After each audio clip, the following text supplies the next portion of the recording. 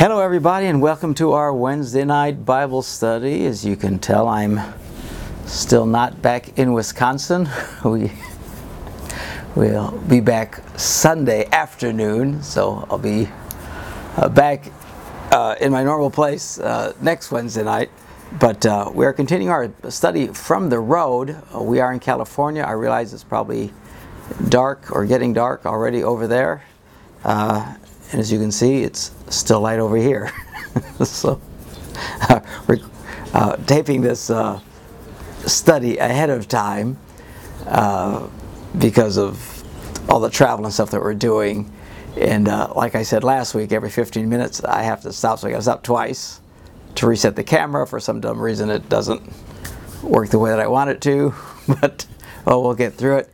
And hopefully the audio is okay here. It's a nice setting. It's morning here now that I'm taping this, but there's like some gigantic birds that are just screeching loud, especially this crow. This crow from hell flies around here every once in a while, and I hope it doesn't become a problem, because if he shows up, he's like right there and just starts screaming at the top of his voice. I'll probably have to pause and wait for the crow to go away. So anyway, we are going to continue. We are in 2 Corinthians, the 7th chapter now.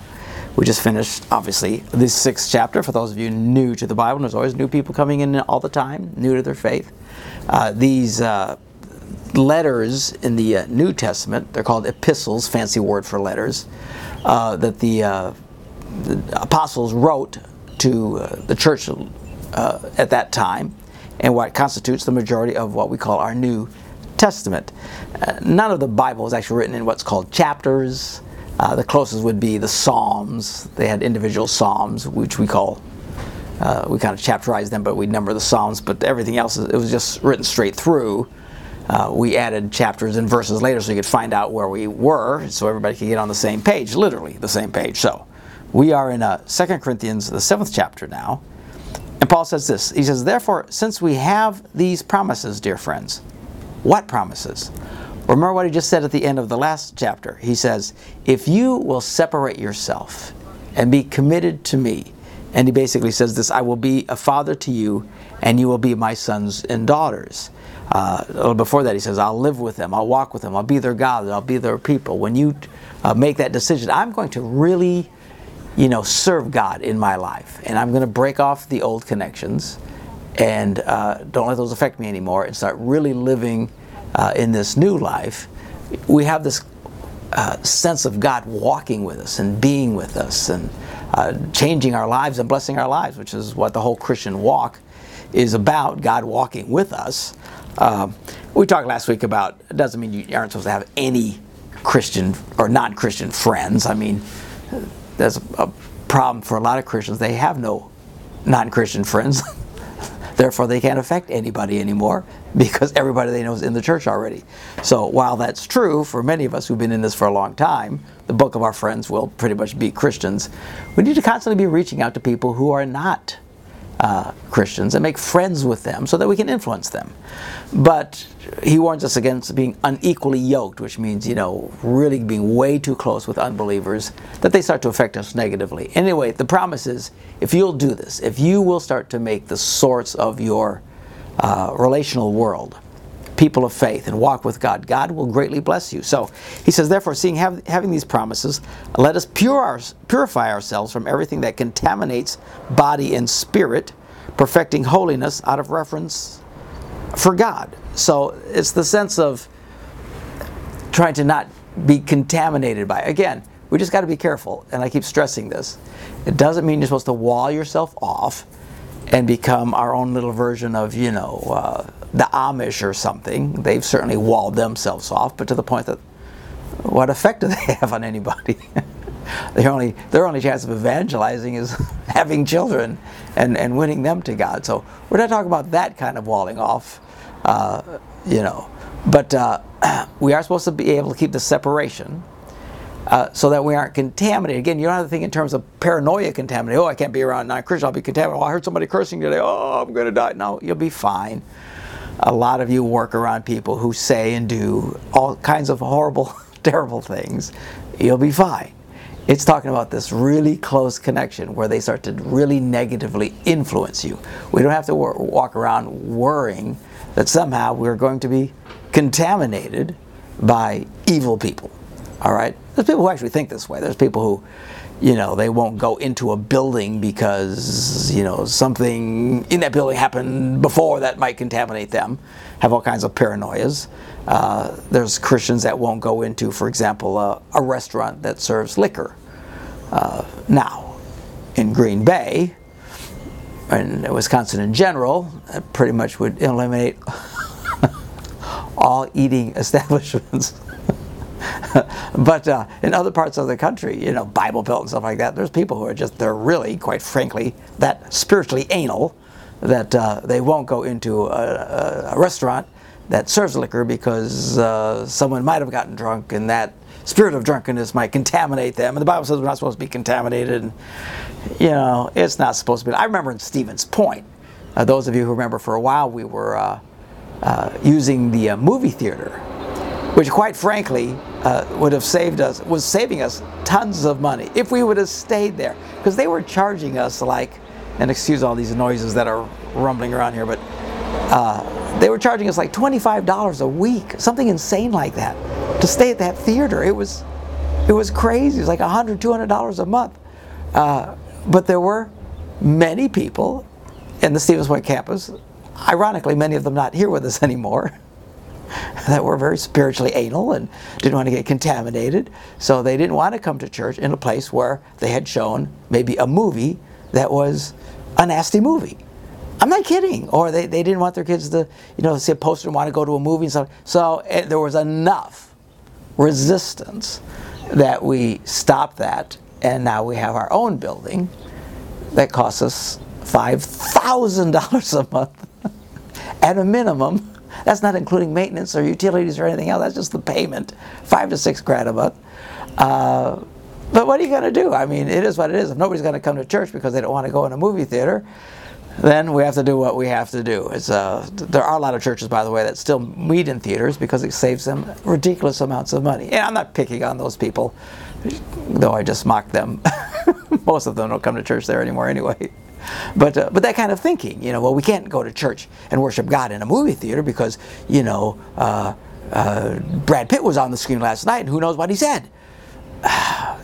That's not the kind of contamination. We don't have to walk around, kind of like as the Jewish faith did, even to this day. And at this resort that we're at, Rosh Hashanah is going on. The place is filled with Jewish people, God bless them, with their beanies and all their dress and the whole thing. But they don't have anything to do with us. They're very nice, but they walk around and they intentionally, because they're not being mean when they do this. I'm sure it feels, if you've ever been around a group like this, it can feel rather insulting.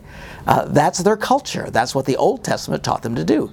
Stay separate, don't be contaminated by non-Jews, which they called Gentiles and stuff. So anyway, that is not what Christianity is about. Christianity is we are to be around these people. We're supposed to be connected to these people. We're supposed to be friends with these people. We're supposed to influence these people, sacrifice and serve these people so that they might come to Christ. Yet at the same time, we have to be careful not to let them contaminate us. And there's always debates about what line causes contamination.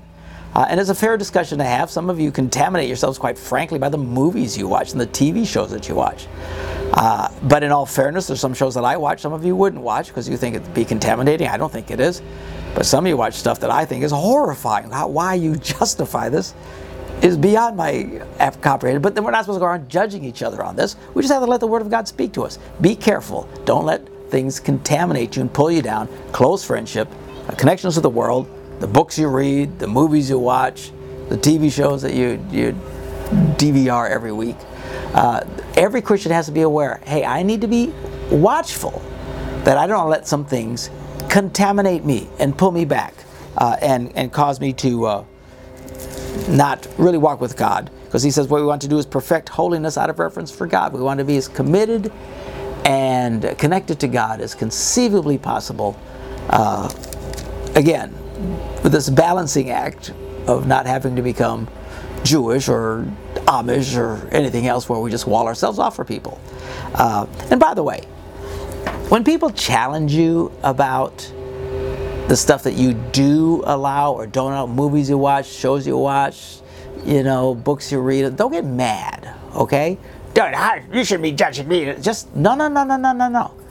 We should all, the Bible says we're supposed to provoke one another to love and good works. Not just to provoke one another, but there's this provoking, there's this challenging. Someone should be able to come to me and say, why are you going to that movie? That's a bad movie. Okay, yeah.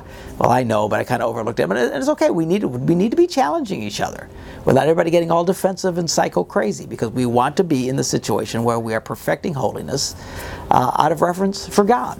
And that's what Paul teaches in 1 Corinthians, the 7th chapter, the 1st verse. Okay, now, again, these chapters and verses were put in by some guy who thought these were good places to put it. The reality is that whole talk should have still been in the 6th chapter, because it's everything he says there in that first verse is still connected to what he talked about in the 6th chapter.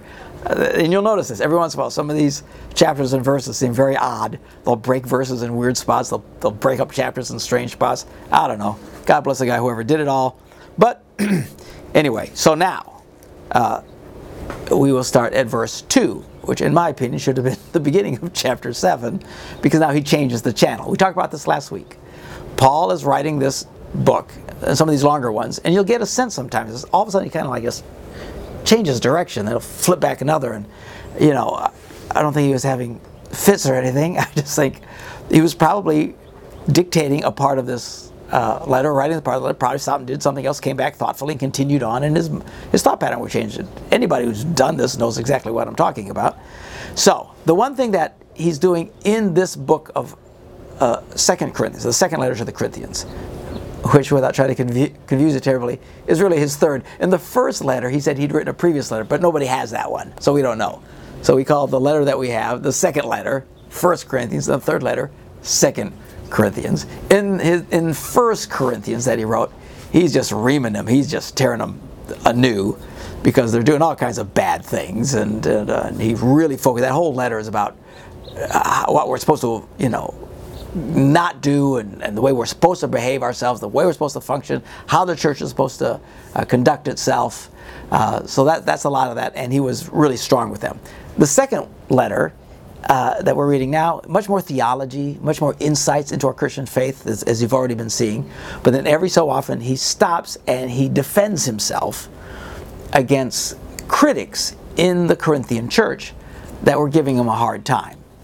Why that was going on, we don't know, but it was happening. Okay, so now he switches channels again now, and he goes back to this kind of appealing to them, let's be at peace with each other, okay? Because there's been conflict, all right? They were acting badly. He's slapping them upside the head. Some were still upset at him. So we'll pick it up here in the second verse. It says, "Now make room for us in our hearts. We have wronged no one. We have corrupted no one. We've exploited no one. I do not say this to condemn you. I've said before that you have such a place in our hearts that we would live or die with you. I have spoken to you with great frankness, and I take pride in you. I am greatly encouraged in all our troubles. My joys know no bounds." Again, appealing to them to kind of being reconciled together with them after this big fight that we had. Okay, I need to pause the camera just for a second, and we'll continue right after this. Okay, I'm back. Sorry about that. All right, so now, it's because of this camera thing that I'm using here. So he continues to write to them. He says, verse 5, "For when we came into Macedonia, we had no rest, but we were harassed at every turn, conflicts on the outside, fears within. But God, who comforts the downcast, comforted us by the coming of Titus, and not only by his coming, but also not only by his coming, but also the comfort you had given him. He told us about your longing for me, your deep sorrow, your ardent concern for me, so that my joy was greater than ever." All right, so now let's take a quick review here of where we're at.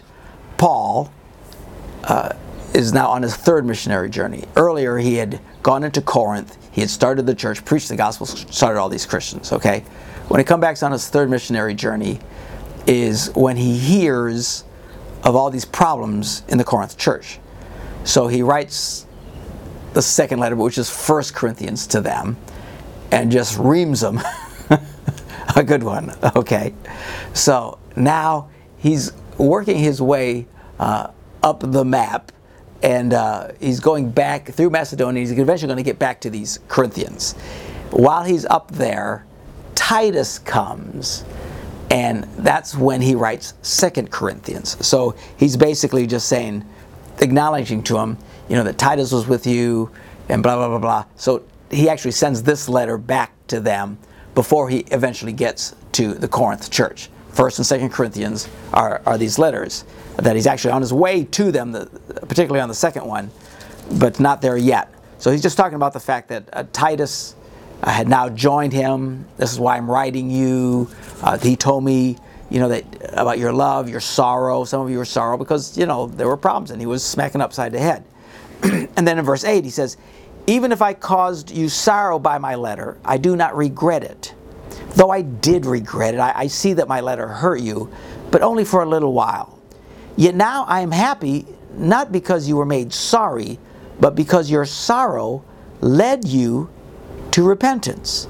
For you became sorrowful as God intended. Oh man. Now this one, somebody explained to me this one. Well, I can explain it myself. But what I'm talking about is churches today that are obsessed with not making people feel bad. They never want to talk about sin. They never want to address bad behavior. They never want to address all the things that Paul and much of the New Testament addressed, you know, about just basic Christian morality.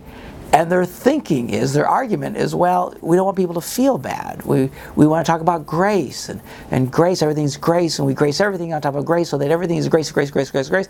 And you could be an axe murderer coming to these churches, and they wouldn't have too much of a problem. They wouldn't want to talk about the problem with axes because they wouldn't want you to feel bad. I know it sounds like an exaggeration. I'm telling you, it's not. A lot of these churches, and I go to a lot of them, I think they've lost their minds on this. What is this obsession with not making people feel bad? Look what he says here. You became sorrowful as God intended. Listen to me. The only people who don't feel bad are psychopaths. Look it up. The definition of a psychopath is someone who never feels bad for anything. They can do anything. They can take a cat, put it in a microwave, cook it alive, and they'll just laugh. They never feel bad about anything. They hurt animals, and they eventually graduate up to killing people and torturing them and think, how can anybody do this? Because they see all that. But there's something wrong in their heads. They're a little crazy. They're called psychopaths. They feel no guilt, no remorse for anything terrible that they do.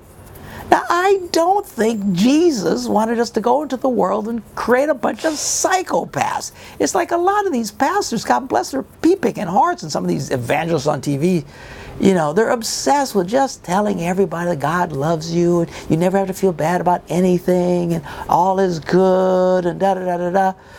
I've had pastors who won't let me talk about even the most simple of things, about porn or lust or some of these, you know, commit adultery, because, well, you know, we don't want people to feel bad. And I just look at them like, what? I'm just stunned. So consequently, the Christian community today in churches all over, particularly in the West, in the U.S. in particular, are filled with people who do terrible things.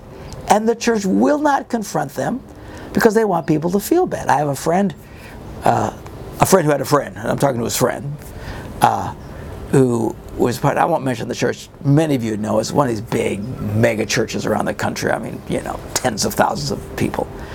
And he said his marriage ended because his wife was committing adultery with some other guy in the church. And she's an elder in the church, so she goes to the elders of the church, say, look, our marriage is ending, and, you know, I want you to know, Susan, whatever her name is, we'll say Susan, you know, is having an affair with so-and-so. She admits it and everything else. And they look at him and say, well, why are you telling us this?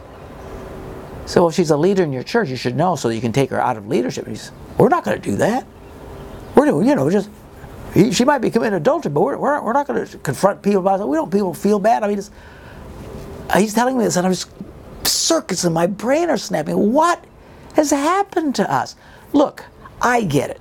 Let me explain to you, especially a lot of you who are fairly new to the Christian faith, and that's really most of our church. Let me give you a little lesson of what Christianity was back, especially evangelical Christianity, when I was growing up, okay, in the church.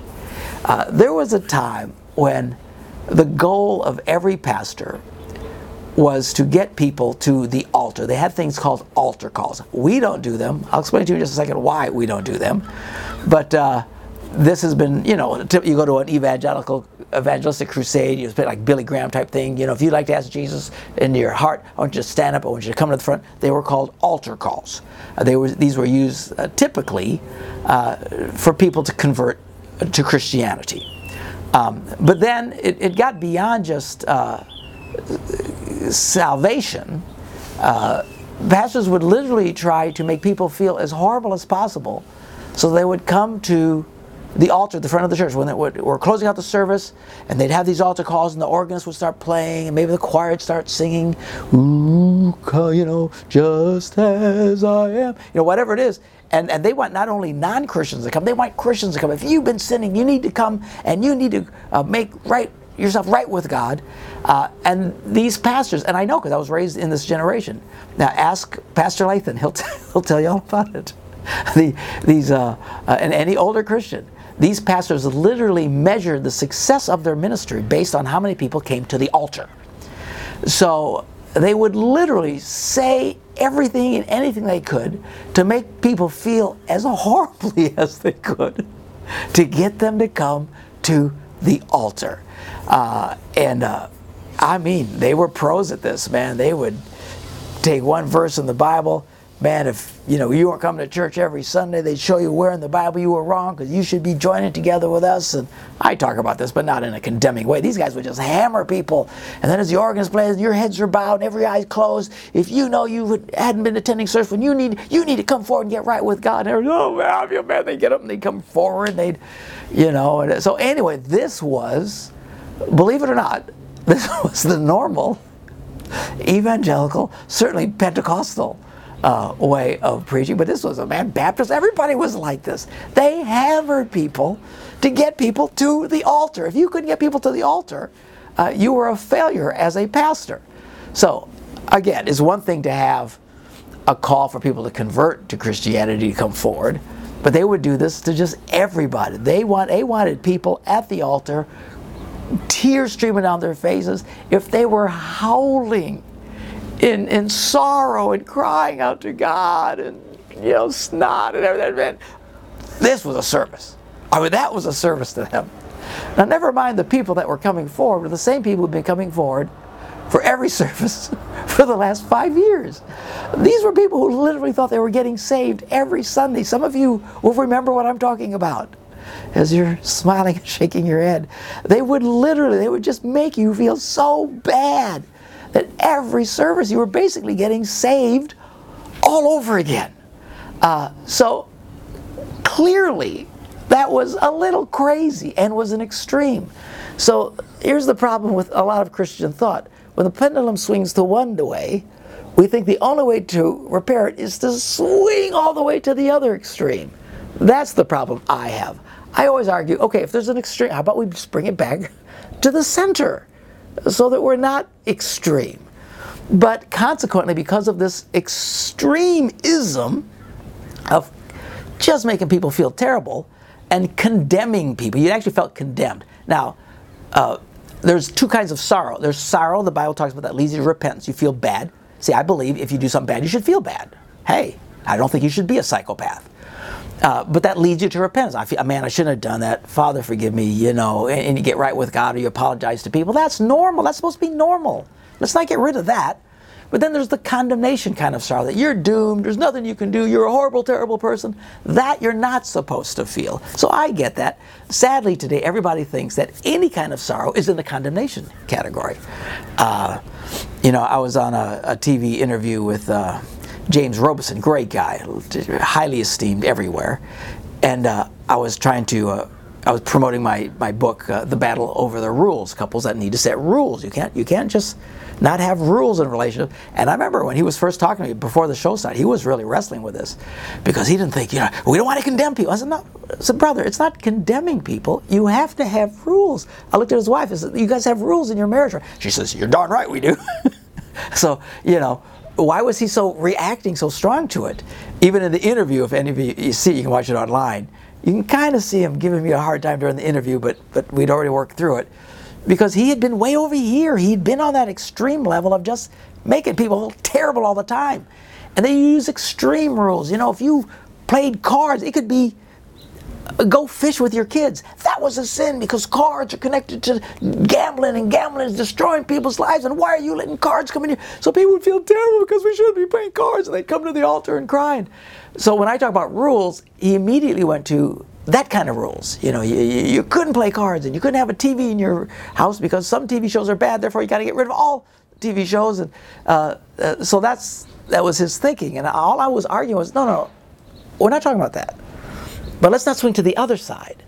Let's not just live to this idea that everybody can just live like crazy and nobody has to be responsible for anything. This is clearly not God's plan and not the way we should be living our lives. There's a good sorrow. If you do something bad, you should feel bad. I spend time with I spend time with Christians all the time that are fornicating, committing adultery. I'm telling all kinds of, as I travel around the world, because they'll eventually talk to me, and they have no problem. They're just as happy as they can be, spending time. They're sweet people, nice people. My wife and I always walk away later shaking our head saying, what version of Christianity are these people living? I think they're living in a dangerous place. Look, at some point, we're all going to have to answer to God for our behavior. And you think all that stuff's okay? I'm telling you, it's not okay. And the Bible says it's not okay. And particularly Paul, in his writing to the Corinthians, intensely pointed out that it was not okay. But why would people live that way today? Well, it used to be if you were mean to your dog, you felt condemned all day long. Okay, that was too extreme. But now we have a version of Christianity. You could fornicate your brains out, have sex with somebody else's wife. You could lie, cheat. Nobody feels bad about anything, and that is destructive. That is what. Now we don't have a lot of that going. Well, we have some of it going on in our church, but not because of me. I'm certainly telling that you shouldn't be living that way. But it's stunning to me, this version of Christianity that we have created, that has caused all this insane thinking that no one should be sorrowful for anything. Paul says, I'm glad you got sorrowful. Why? Because it led you to repentance. You became sorrowful as God intended. And so we're not harmed in any way by us, which is the point. Just feeling bad, but it's not harmful. How's this harmful? I got to pause. I'll come back and discuss harmful right after this. And he's back. Okay. Harmful. You're not harmed in any way. Well, people think if you make people sad somehow, you're going to do this irreparable harm to them and damage them. And it's like, it's the politically correct culture in which we live. You can't say anything to make anybody feel bad. Man, just look at some of my posts on my public Facebook, because I'm always putting stupid jokes and things about the people. The vast majority of people are laughing and they get the point and it's encouraging to them. But the people who they go psycho crazy and you can't say that and you hurt somebody's feelings. If I post anything about women, watch the comments on my Facebook. What about men? What about men? And then if I say anything about men, they'll say, what about women? What about women? Right now, I've been promoting my new book, Treat Him Like a Dog, which should be here actually by the time I get back. Fabulous. Treat Him Like a Dog. And it's encouraging, showing women how to succeed with men. Well, all the comments say, well, what about a book like men? When are you going to do a book for men like this? Like, good grief, everything to everybody has to be so balanced, and you can't make people feel bad and just... And has anyone noticed the intolerance of the wounded in America today? I mean, they get mad. If somebody has an issue with something, let's say you make a you're kidding around about one thing or the other that somehow they were wounded about, they lash out, they scream, they howl, they condemn. How can you say that? You shouldn't say that. I mean, you see this on Facebook all the time. I call it the intolerance of the wounded. Wounded people who are the most intolerant people in the world. Because they've been wounded, no one else can ever discuss this area. No one, because somehow it had a negative effect on them, no one can ever discuss this in any other way other than to sympathize for my wounds. I mean, it's just crazy. People are crazy today. And I refuse to give in to it. I just do, you know. And there's wounded people who carry those chips on their shoulder. They don't stick around our church very long. They will say that I'm insensitive and cruel and everything else. It's just, no, you got a chip on your shoulder. You're not supposed to be using your wounds to demand that everybody respond to me in a certain way. Or you can only talk about certain things at a certain time, because I had, you know, you can't make a joke about, you know, a dog biting your hand. Because when I was 4, a dog bit my hand, and I've been scared of dogs ever since. And I had to go to the doctor, and it was painful. Look, I'm not making fun of you. I feel bad that you had an owie from a doggy when you were little. But it doesn't mean that I now can't talk about some people. You can't hardly challenge them or anything because they're like a mad dog and they bite you in the hand. Oh, you can't talk about dogs biting in your hand because that's what happened to me. It's, oh my goodness gracious! I'm sorry. If we get to the point where everybody in America has a wound about everything so that I can't talk about anything, I think I'll just retire. I'm gonna cash it in. I get it. Look, I've had wounds about things. I don't freak out because I don't have a chip on my shoulder about these things. I've had bad things done to me. Everybody has their little divas that chase them around and bad history and stuff like that. I don't overreact to every little thing. Goodness gracious, especially with me talking with couples, every time you talk about like an area like sex, there's a lot of people who have really problems in this area. And they demand that I cease and desist talking about these things because I can only talk about in constant deference to their wound. And I get it. We're talking real wounds, and this is way beyond a doggy biting your hand. I get it. But on the other hand, don't have a chip on your shoulder about it. Don't walk around thinking that, you know, you have to control all conversations around you because you have this wound. You got your badge wound. I have this particular wound. It's the badge I earned from this wound, and no one can discuss this area without, you know, acknowledging my hurt and stuff like that. It's just, look, I get people have wounds and hurts, and we should be sensitive, even me. And I believe it or not, I try to be. And it's okay once in a while. Someone will challenge me, you know, could you point out? And that's great. I don't have a problem with that. My issue is with these people who, again, they are the intolerant wounded. How dare you? You can't talk about these things because this happened to me, or I know someone who had a cousin who was related to an uncle who had a neighbor who had this problem once, and how dare you talk about? Oh my goodness! And again, social media, you see it all the time.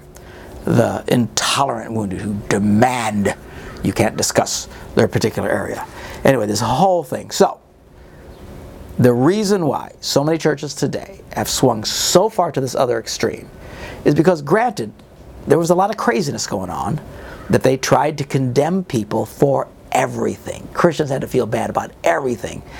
And I get it. I don't think you should have a problem because you played Go Fish with your kids, because I don't think you're going to turn them into gamblers in Vegas. It's going to destroy their lives. I don't think that connection is there. We're not going to condemn that. Just because there's a dirty movie shown in a movie theater doesn't mean you can't go to a nice movie in a movie theater. I don't think there's an automatic connection there. I think you can have a drink of alcohol without freaking out, because some people are alcoholics. I don't do that. Listen, I'm telling you, there's people who've left our church, and a lot of these really anal evangelical don't like our church. Look, they're nice people. They are, but they are anal evangelicals. And they left because we serve wine at our church for communion. How dare you? Why would you do that? Because that's what Jesus did. That's what the Bible says they did.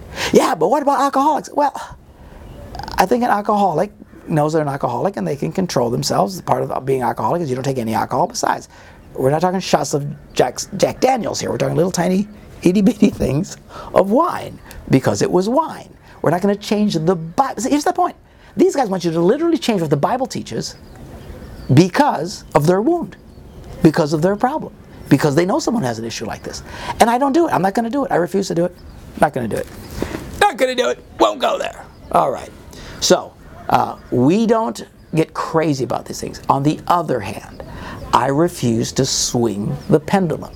I'm not going to go around telling everybody it's okay for you to lie and cheat on your spouse, to do all kinds of things, to lie to people, to steal stuff from stores, to do things you know you shouldn't do, and I don't have to worry about it. It's all good. You know, we all live in grace. No, no, no, no, no, no, no. I believe there are some things you should feel sorry for. And occasionally people come to me and I see after church and say, man, I feel bad because I've really been blowing it in this area. Well, I don't condemn them. I don't make them come to the altar and cry and howl and weep and all this kind of stuff. I just say, you know, just ask God to forgive you. That's why at the end of every service we have communion. If you hear something during a sermon or a message that touches your heart and the Holy Spirit says, hey, you shouldn't be done. What you did last week, the way you talked to that person, what you did was wrong. You feel bad. Then during communion, that's when you ask God to forgive you and set things right. We often say this prayer for everybody, invite Jesus into their heart. We don't really expect you to get saved every week. That's not what we're doing. We just say that to help people feel comfortable. That's as close as we get to an altar call. Why? Because a lot of these altar calls have just gotten a little weird, and you know, they get people to come forward and pronounce that they're saved because they repeat a prayer. We never pronounce people are saved. If you notice, you never hear me tell people they're saved or not saved. I don't do it. That's not my call. We preach the gospel like they preached for the last 2,000 years, and you need to get right with God. We show you what the Bible says about being saved. But just because you repeat a prayer, man, I'm always bummed out whenever I see these altar calls or these people on the radio or TV. Repeat this prayer after me. Jesus, come into my heart. I believe in you. Amen. Well, now that you're saved, I want to send you this book. Now that you're saved, you don't know that they're saved. They might have gotten saved. They might have just repeated a prayer because you told them to. Look, you know, we just don't do that. There are millions of people in America, I'm convinced, that think they're saved because some pastor told them they were saved. And they're no more saved than the man in the moon. They're as evil and wicked after they said that prayer as they were before. There was no transformation. You know, some of it just... Granted, we can debate where the center of the pendulum is, but that's where I'm always trying to argue. Let's try to center the pendulum. Let's quit swinging one way, the other, and the other. You know, I got to go way over here because they did that over here. And I don't like it. I try not to do it. I think I don't do it. I might push the pendulum one way or the other, but man, let's try and live a balanced life. And part of the balanced life is you should feel bad when you do things that are bad. It is not contrary to grace. Verse 10, godly sorrow brings us to repentance that leads to salvation and leaves no regret. But worldly sorrow brings death. Well, I'm not trying to bring death. We're not trying to bring condemnation. You're doomed and there's no hope for you because you did one thing. No, there's always hope for you. You can always turn from whatever it is that you did and get right with God. Let's see if I can finish out this paragraph. See what this godly sorrow has produced in you. What earnestness, what eagerness to clear yourselves, what indignation, what alarm, what longing, what concern, what readiness to see justice done. At every point you've proved yourselves to be innocent in this matter. Even though I wrote to you, it was neither on account of the one who did the wrong, nor on account of the injured party, but rather that before God you could see for yourselves how devoted you are to us.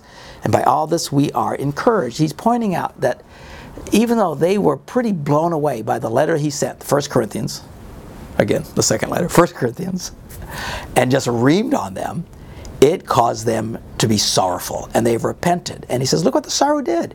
It brought you to a good place. You want to make sure that you're right. You want to clear the record. You want to make sure that you're doing things in a right and proper way. So again, this idea that sorrow somehow has to be avoided at all costs, and we need to protect the, join the intolerant wounded and make sure nobody ever says anything that might hurt their feelings, or don't go to a church that serves wine because it's going to cause everybody to become alcoholics. No, we're not going to go there, okay? We're not going to, and we're not going to just refuse to tell you what the Bible says about how you should live, okay? It's not to condemn people, but if you're doing stuff that are wrong, you should feel wrong. I remember not too long ago, after a Wednesday night Bible study, some guy came up to me and tears down his face. He said, man, will you pray with me? I said, sure. Well, what's wrong? He said, man, I just feel so guilty. But as I always say, don't just pray for people, ask questions. I said, well, why do you feel guilty? What's up? What'd you do? Well, I moved here and I'm living with this woman and we're having sex. And I said, oh, come on, dude. You know better than that, don't you? I know. I said, why don't you just marry the girl? There's no, I don't understand the fornicating thing. There's no reason for fornicating. Just marry the person. Well, he says, well, I can't marry her because she's already married. What? So he feels bad because he's living with some married woman, having sex with her. And wanted me to pray that he wouldn't feel bad anymore. No, I'm not going to pray you're not going to feel any bad anymore. I pray that he stop. Stop it. Stop it. And as far as I know, he stopped it. Thank God. And went back to where he came from and stopped this bad behavior. We're not going to play this game. I'm not going to say, well, you know, there's grace and you don't have to feel bad. And we're just going to pray for you, even though you're fornicating and committing adultery. You know, God understands. And no. Okay? Let's not make these wide swings. Let's try and be balanced. And balanced is, let's feel bad when we do things that are bad, but things that are that is biblically bad, not crazy stuff and trying to make people feel they got to howl and cry out to God every time they sneeze in the wrong way. All right, hopefully this all made sense. It's hard for me to gauge because I'm not talking to anybody but a camera. The camera agrees with me. He just stared at me the whole time. Hopefully this has made sense to you and is effective. And anyway, bless you guys. We will be with you back in Wisconsin next week. Anyway, okay, let me pray with you real quick. Father, I thank you for your word. Help us to find balance in your word. Help us be balanced people that lead healthy, normal lives, not running around condemning people all the time, and not being little versions of psychopaths that do terrible things and never feel bad. Help us to live healthy, normal, Christian lives and live the kind of lives that will be a testimony to people around us who don't know you. In Jesus' name we pray. Amen. All right. God bless you guys. See ya. Back in Wisconsin next week.